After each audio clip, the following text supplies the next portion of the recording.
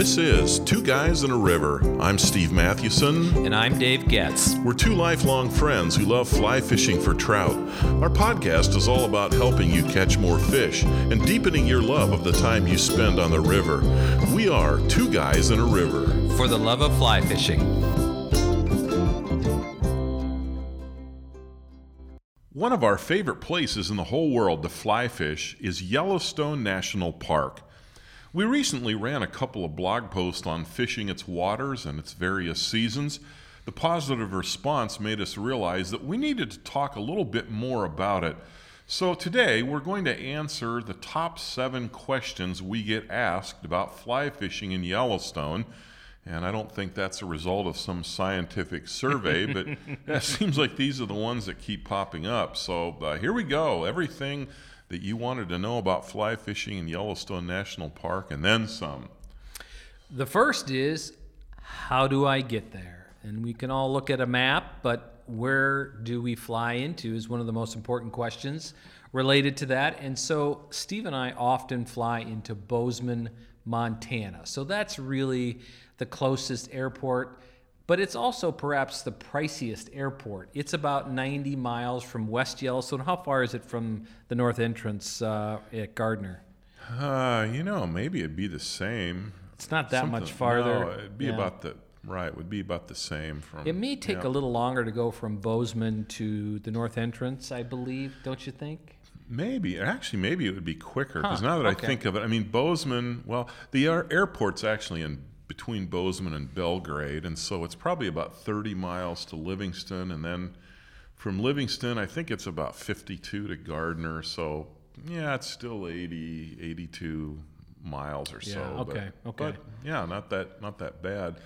Yeah, we've also priced flying into Helena, into Billings, and sometimes it's significantly cheaper. I think you have to look then at car rentals as well, and I think they're cheaper in Billings and Helena, but Bozeman has just gotten much more expensive to fly into, both on the car rental side and the flights. I know, and there's more airlines going in there than ever, more flights, but they're still pricey. I noticed when we checked out going into Helena instead of Bozeman, I don't know, when was that? Was it last fall or was it after last fall? It was probably $150 cheaper to go into Helena. It really was. Now, it's a bit farther, right? So you have to factor all that in. You do. How far is Helena from Bozeman? About 90 miles. Everything's 90 miles. Yeah, I know. So, and then another 90 to the park. Although, if I was coming from Helena, I'd probably go down maybe through Ennis, down that way. There's some options, but another option to consider as well is flying into Salt Lake City. I mean, that's usually a lot cheaper, and it's 5 hours from Salt Lake City Airport to West Yellowstone. In fact, right to the Blue Ribbon Fly Shop. I did that the other day on Google Maps. So 5 hours. And you actually get some beautiful country once you get up to Idaho Falls and go up over the pass to down to West Yellowstone. It really is a pretty drive, so that's an option as well. Dave, how about if you're driving, say on Interstate 90? So depends on where you're coming from. By the way, as I should have said, it's to the north. Interstate 90 is running north of Yellowstone, but that's going to be a major artery for a lot of people. The east-west, and then it goes north at the other end of Montana into Idaho and Washington. But if you're driving on I-90, then you go south at either Livingston, Montana, and that valley is called Paradise Valley. That's where you used to live. Mm-hmm. So from Livingston to the north entrance of Yellowstone National Park at Gardner, there's Gardner, the town, and there's also the Gardner River, which they're not spelled the same. Yeah, that's right. That's a little bizarre. Yeah, I think the town mistakenly got an extra I in the spelling. So it's, or if you're going to Bozeman, then it's 90 miles south to West Yellowstone on 191. Is that correct? Right. Yep. Very good. Good memory. So yeah, those are really good ways to get to Yellowstone if you're kind of coming at it from the north. If you're coming from the south, and if for whatever reason, maybe you're on Interstate 80 and then you make your way up north and you're coming to the park from the south to the north, and so you come to the south entrance.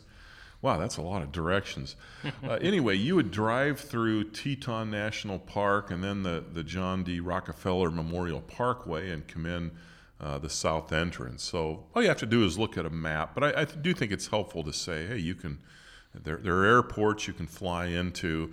I'm sure you can fly into Jackson. That's probably a king's ransom as well. Yeah, no kidding. To fly there, but a lot of good options whether you're driving or you're flying. Look at a map, but those are some good places to remember. I do think it's important when you think about a fly fishing trip to the west. Budget is always an issue. Yeah, it is. And if you're not going there during a family vacation, now that's a whole nother expense, but you're going there just to fly fish, you're looking to do it on the cheap. Yep. So if you want to drive a little bit farther, drop into Helena or Billings, and there's different ways to make it work. Oh, and I forgot. What about from the east? If somebody's coming from the east, and for whatever reason you're off, Interstate 80 runs, parallel from east to west on the south, a ways south of the park. Interstate 90 is a ways north, but if for some reason you happen to be in Wyoming and you want to get at the east entrance. Well, you go to Cody and then through Cook City, right? Yeah, either one. Cody, you can go from Cody and head into the park. I think it's just a few miles. The east entrance. The east entrance. Was that where we ran into those bison that one year? Was that Cody or were we in Cook City? I think we were in Cook City, but yeah, no, we were in Cook City.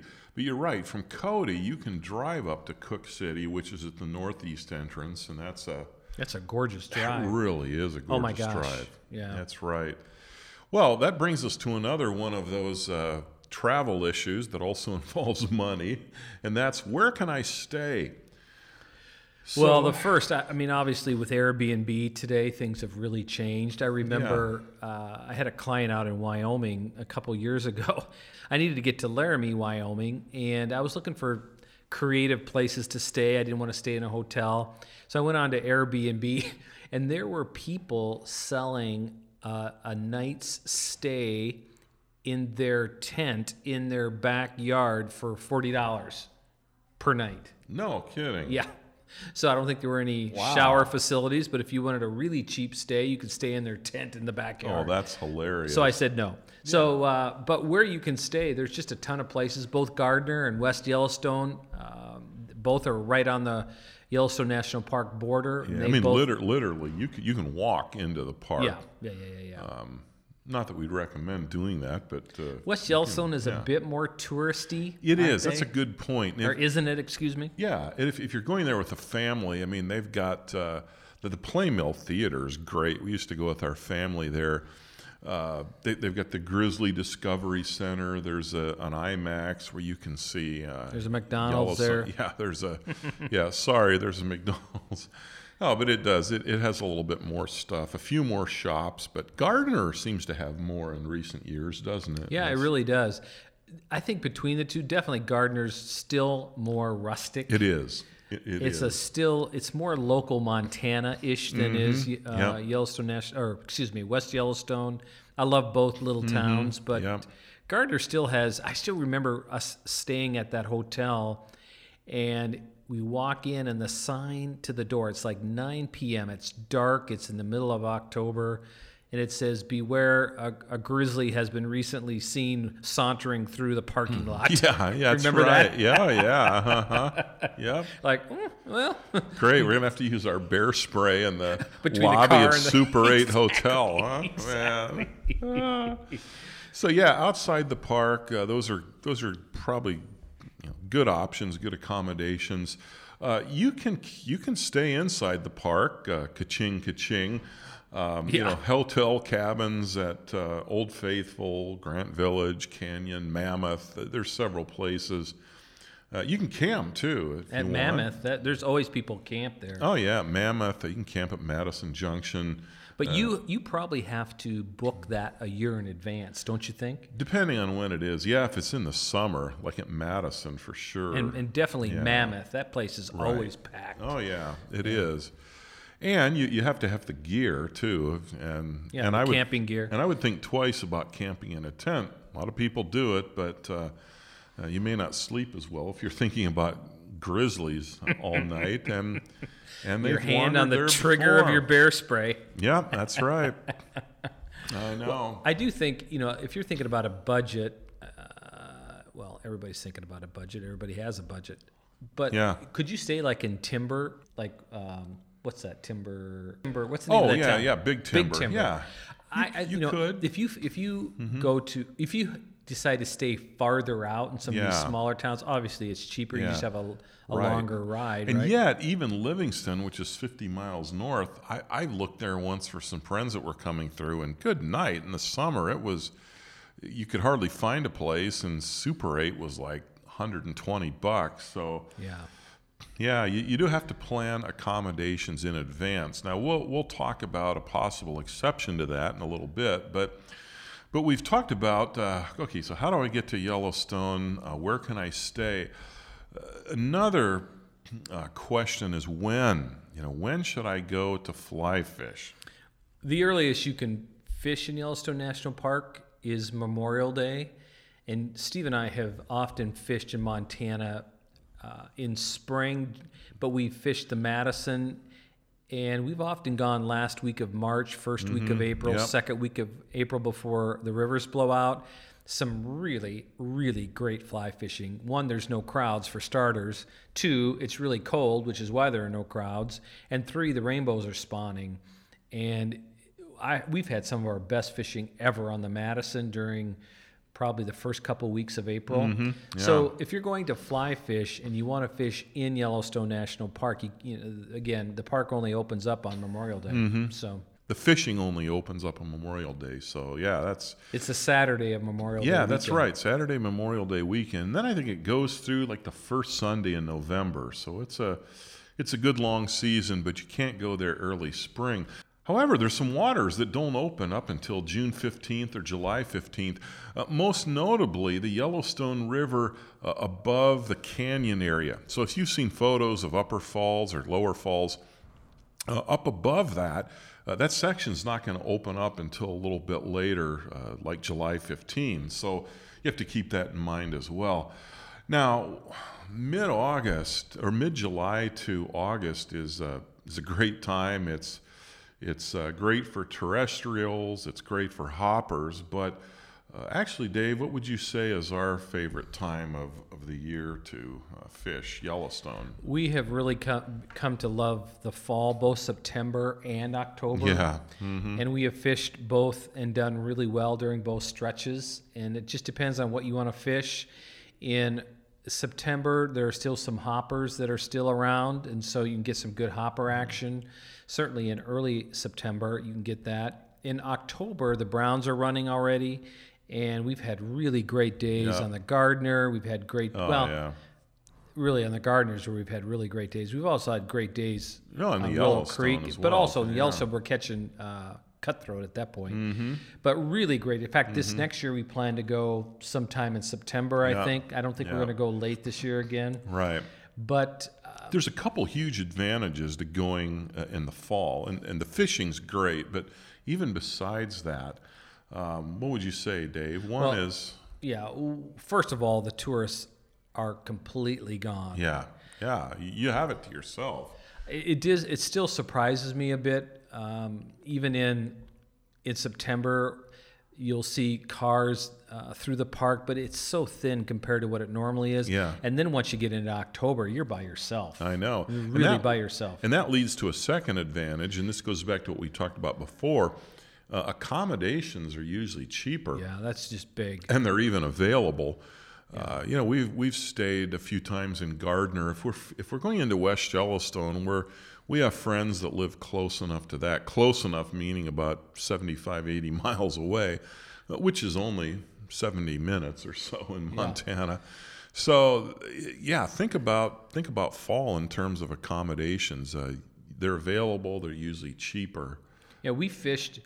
Well, when we've gone in late July, early August. Remember that, Yeah. Steve? We had snow and we stayed at Cook City. Oh, that's right. Yeah, That was like, was. I think it was still July. I think it was July 31st or August 1st. It's amazing. It was really, really cold. It was, yeah. Remember the day before we had fished down in Wyoming in Thermopolis on the Wyoming Bighorn, yeah. and it was warm. We wet weighted that day, and then Although we should not have that's wet true. weighted It that got day. cooler. It got really cold Yep. later in the day. So then we wanted to go back up and fish the park the next day, so we drove up, stayed in Cook City, woke up, and wow, there's snow on the ground. Yeah, it was so Yeah. beautiful. It was cold but beautiful. It really was. Just to put a fine point on this, if you're going to Yellowstone or to Montana with your family, and we've done podcasts on the pluses and minuses of fishing with your family, then obviously you have to go in the summertime. That's Right. and you just need to prepare in advance. And there's good fishing, but There's crowded, definitely you know. good fishing, yes, for sure. But if you really want some of the best fishing, Yeah. I think it's early spring Yep. and it's September and October. Yep, that's for sure. Well, here's another question that people often ask when they are thinking about fly fishing in Yellowstone, and that is, are there special requirements for licenses and tackle? Well, starting with licenses, if you are an angler 16 years of age or older, you need to purchase a Yellowstone National Park permit. And I just checked the other day just to see what it is this year. It's a 3-day permit for $18, 7-day permit for $25, or a season-long permit for $40.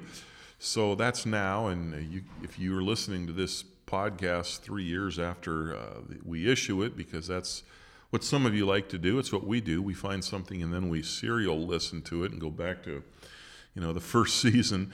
Maybe it'll be pricier, but still that's not bad. A season-long permit for $40. And you can get these licenses at fly shops outside the park as well as in the park, at the visitor centers. I think maybe at backcountry offices. I never think to stop there. Or the Yellowstone General Stores. I don't think you could get it, though, as you're driving into the park. Right. Yeah, you can't at those at the entrance booths where you have to buy your park permit just to be there. That's another expense. But yeah, you can't get a fishing license there. You'd have to go on into to one of the visitor center, one of the stores. So keep that in mind. Well, here's another thing. You do not, and this is counterintuitive a little bit, you do not need a state permit, say Wyoming or Montana, to fly fish in Yellowstone National Park. So you can just have a permit from Yellowstone National Park if you're fishing there. Here's the problem with that. If you're fishing near the park's boundary, make sure you also have a state permit, or else know exactly where the boundary is. And it's not that clear, especially around Baker's Hole on the just north of West Yellowstone.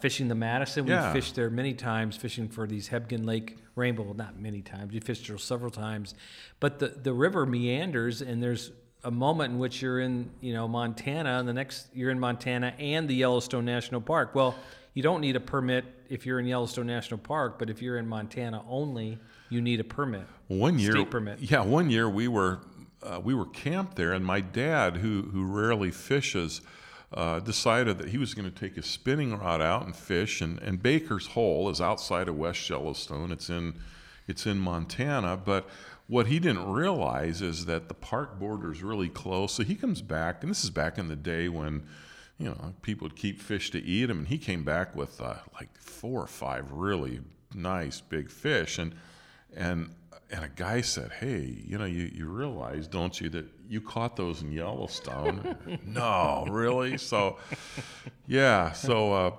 by the way, if there's any Yellowstone National Park officials listening, my dad is since deceased, honestly. So can't chase that. Yeah, that's right. But yeah, he learned a lesson. Plus, it would have been artificial lures only, and I think it might have been flies, and he was using MEP spinners. So.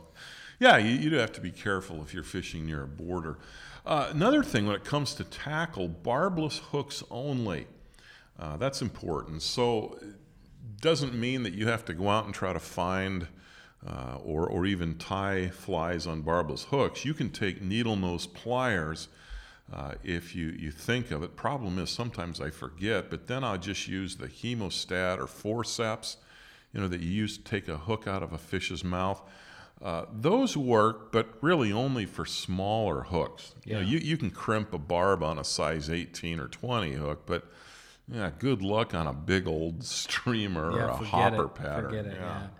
So, and also the big thing, and we've mentioned this on other episodes, in all national parks, you can't wear felt-soled wading boots. Right. And so there's a lot of reasons for that. The primary reason being that the officials think that they tend to carry organisms. So if the boots aren't dried out well enough, if a fisher fishes, in Yellowstone National Park, the Yellowstone River on one day and then goes fish the Yellowstone on the next, in the park, he or she may carry invasive species from one water like ecosystem to another. Yeah. What did I say? Oh, you said Yellowstone to Yellowstone. No. Which could be the case, though. If, say, you're up in Paradise Valley and maybe you're in a section where they've had some difficulty with, with some microorganism there, then you could be in the Yellowstone in the park. And the idea is that felt traps that maybe better than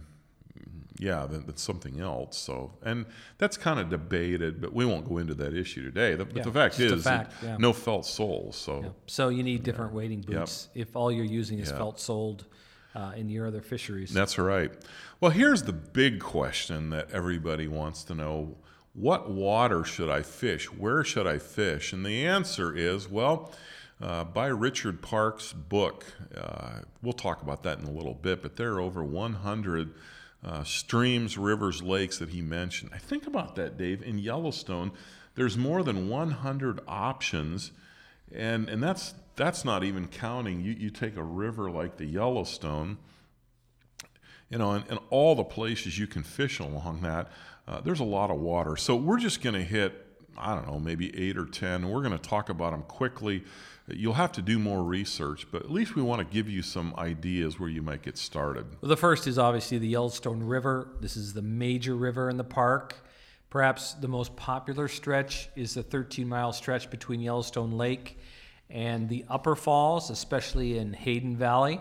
After the mighty Yellowstone emerges from the Grand Canyon of the Yellowstone, access is really difficult until you get to Tower Fall, and you can also access the river from the bridge near Tower Junction, but the terrain is just treacherous. Yeah, it is. It's almost up and down. Right, and even going in from Tower Fall or Tower Junction is no cakewalk. Tower Fall is the fall, and I always have to discipline myself to say fall. It's not falls. Tower Falls, that's what we would think, but it's a waterfall that is Tower Creek, and the fall is right, maybe 100, 200 yards before that creek flows into the Yellowstone River. But that's a good option. I do think that upper stretch of the Yellowstone and Hayden Valley is very, very popular. And when people float the Yellowstone, generally they start floating it around Gardner as it flows north. Outside the park. So it's outside the park. That's the confusing thing, too. When you talk about the Yellowstone River, we're talking today about the stretch that's in Yellowstone National Park, but it's a great fishery, as it leaves the park and runs through Paradise Valley, through Livingston. Boy, there's some terrific fishing there as well. What else, Dave? What's another good place in the park? Another one is the Madison, certainly on the west side of Yellowstone National Park. The Madison begins at the confluence of the Firehole and the Gibbon rivers at Madison Junction. And those rivers there are really creeks, aren't they? They're really called creeks. Rivers, but they're creeks. They're freestone creeks.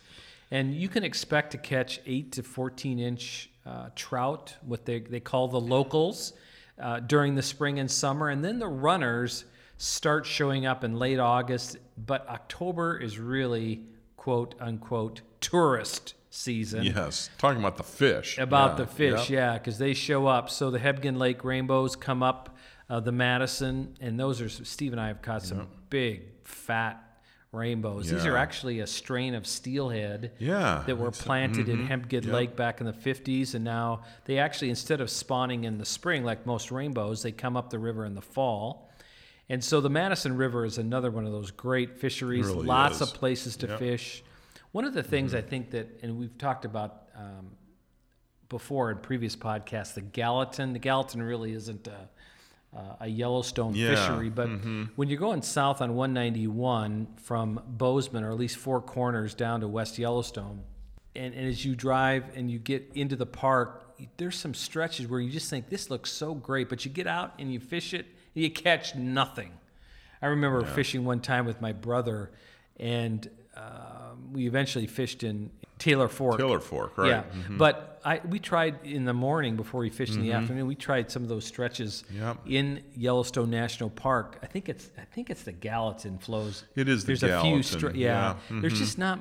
They looks great, but it's just there's not a lot of great runs. If there's a hatch on, you may do okay. I just but haven't done great. I've stopped a few times over the years, and one day I stopped. First time I ever fished it, and I get out in the first run. This is so typical of me. First run, I had on a Royal Trout. I caught an 18-inch rainbow. Whoa. I thought, this is going to be an amazing day. Well, it was an amazing moment because that's the only thing I caught. And yeah, other times they fished it. You and I have stopped and fished it. I don't know. I realize maybe we haven't hit it right, but it's one of those places that gets a lot of pressure.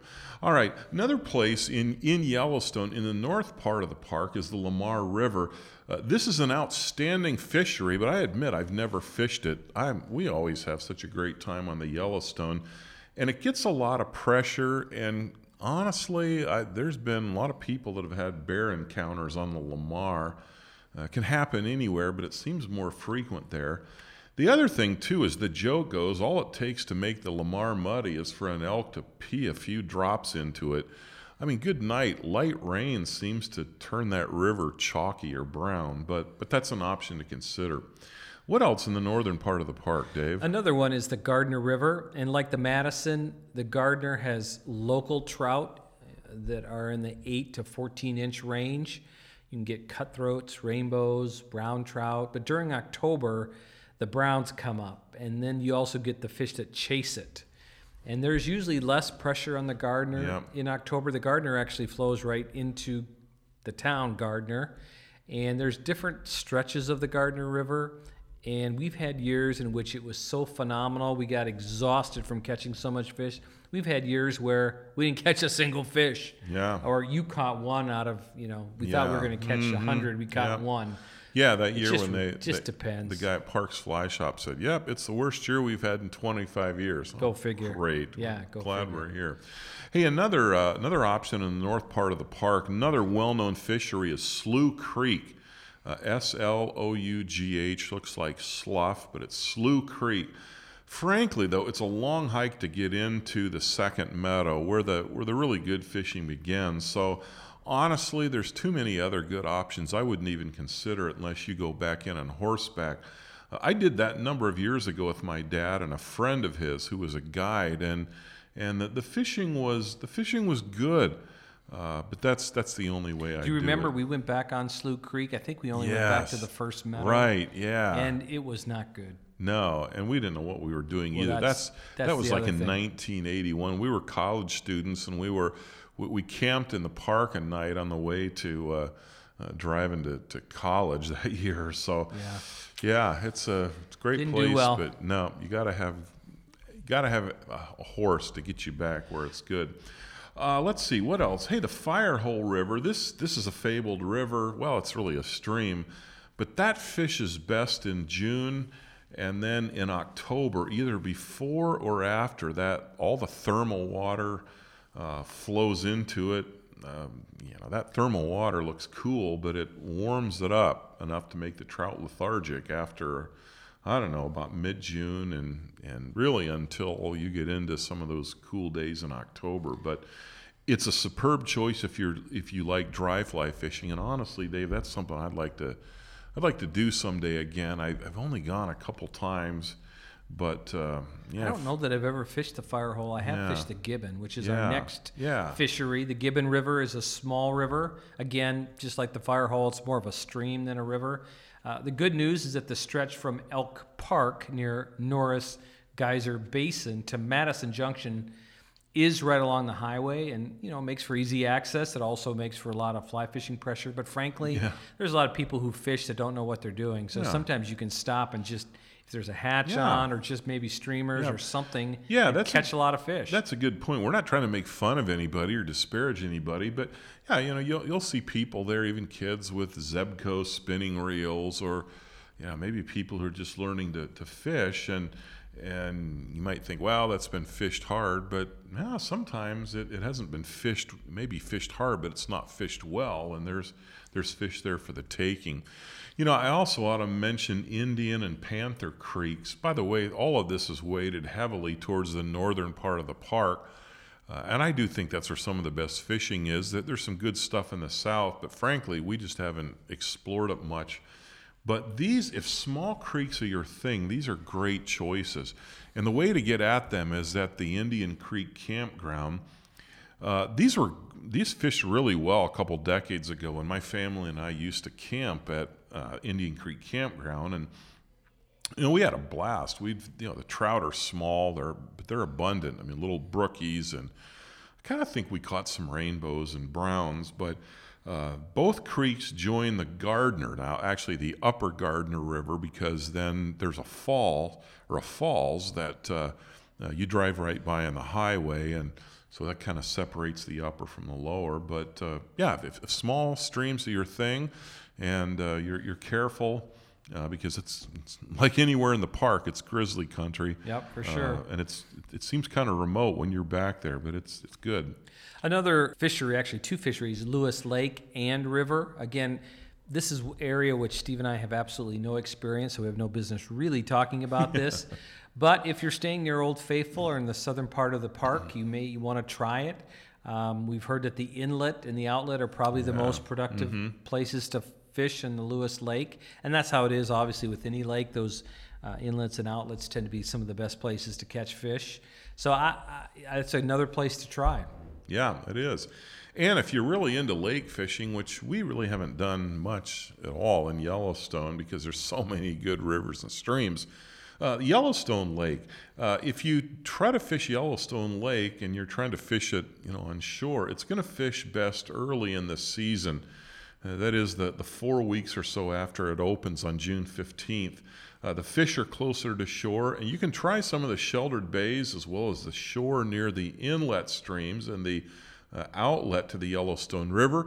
Again, you have to watch to make sure where things are posted, because once it leaves the lake and becomes the Yellowstone River again, a lot of restrictions. And if you do catch fish, keep in mind that any lake trout that you might get, probably not going to catch a lake trout right along the shore when you're fly fishing, but hey, you never know. But if you do, you have to keep those because they were planted trying to get rid of lake trout. Yeah, invasive species. Yep. Yeah, they really are. I forget how somebody inadvertently or actually strategically dumped a bunch of lake trout in there, and they actually just flourished and just have killed off all the, or many of the cutthroats. Yep. Well, here's another question, Dave. Do I need bear spray? Yes, absolutely. Purchase it outside the park, or you can even rent it at some locations in Yellowstone National Park. Yeah, I didn't even know about that, but one of our listeners, emailed us, and I think we had written something about that in the blog post and said, hey, you can actually rent that now in the park, and that's nice. I did not know that. Yeah, because that stuff is like $50 at least. 50, 59, something like that. Yep. I think also, while we're on this topic, I do think if you're in the park, if you can at all, avoid fly fishing alone. And there's just so much risk there. And make noise. If you're fishing, especially where visibility is limited, talk loudly or sing, scream, whoa, bear, or whatever. Yeah. Sing Freebird or... You may feel silly, but...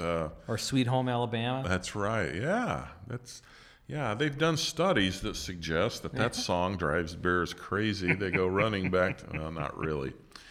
Okay, one more question people ask. What fly shop should I use for intel, or if I want to hire a guide?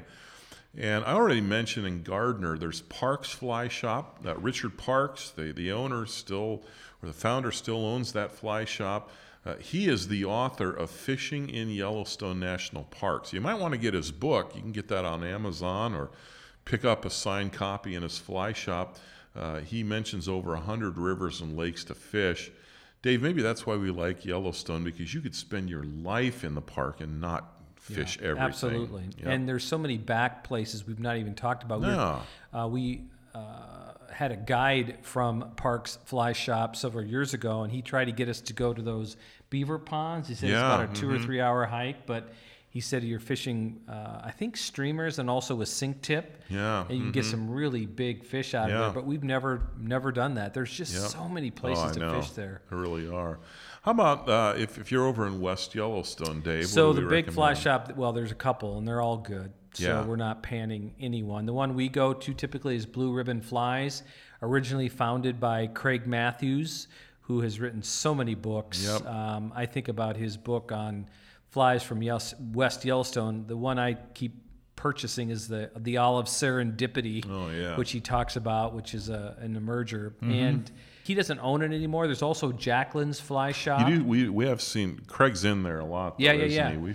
I think we've seen him every time we've been in. Yeah, recently. he holds court. Yeah. He's back there tying a fly or something. People come in. I remember the time we were there, and he talked about finding in Hebgen Lake, they found a fish with a ground squirrel in its stomach. Yeah, unbelievable. A ground squirrel.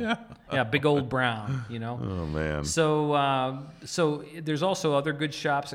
There's Bud Lilly's Trout Shop is now called Big Sky Anglers. Yeah. We hear that's a great shop as well. So You mentioned Jacqueline's, then I interrupted you. But we want to highlight that, too, because Bob Jacqueline's another legendary fly is he fisher. still alive?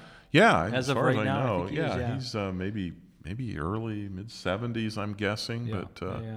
All right, so that's a little introduction to fly fishing in Yellowstone National Park. Now, what we haven't had time to talk about are the waters, so we're going to do that in another podcast, so you'll want to listen to that as well. But before you ever get out on the water, there's a lot of other issues you have to think about. All right, it's time for great stuff from our listeners. Here's a comment from Eric, the Kingfisher, he calls himself.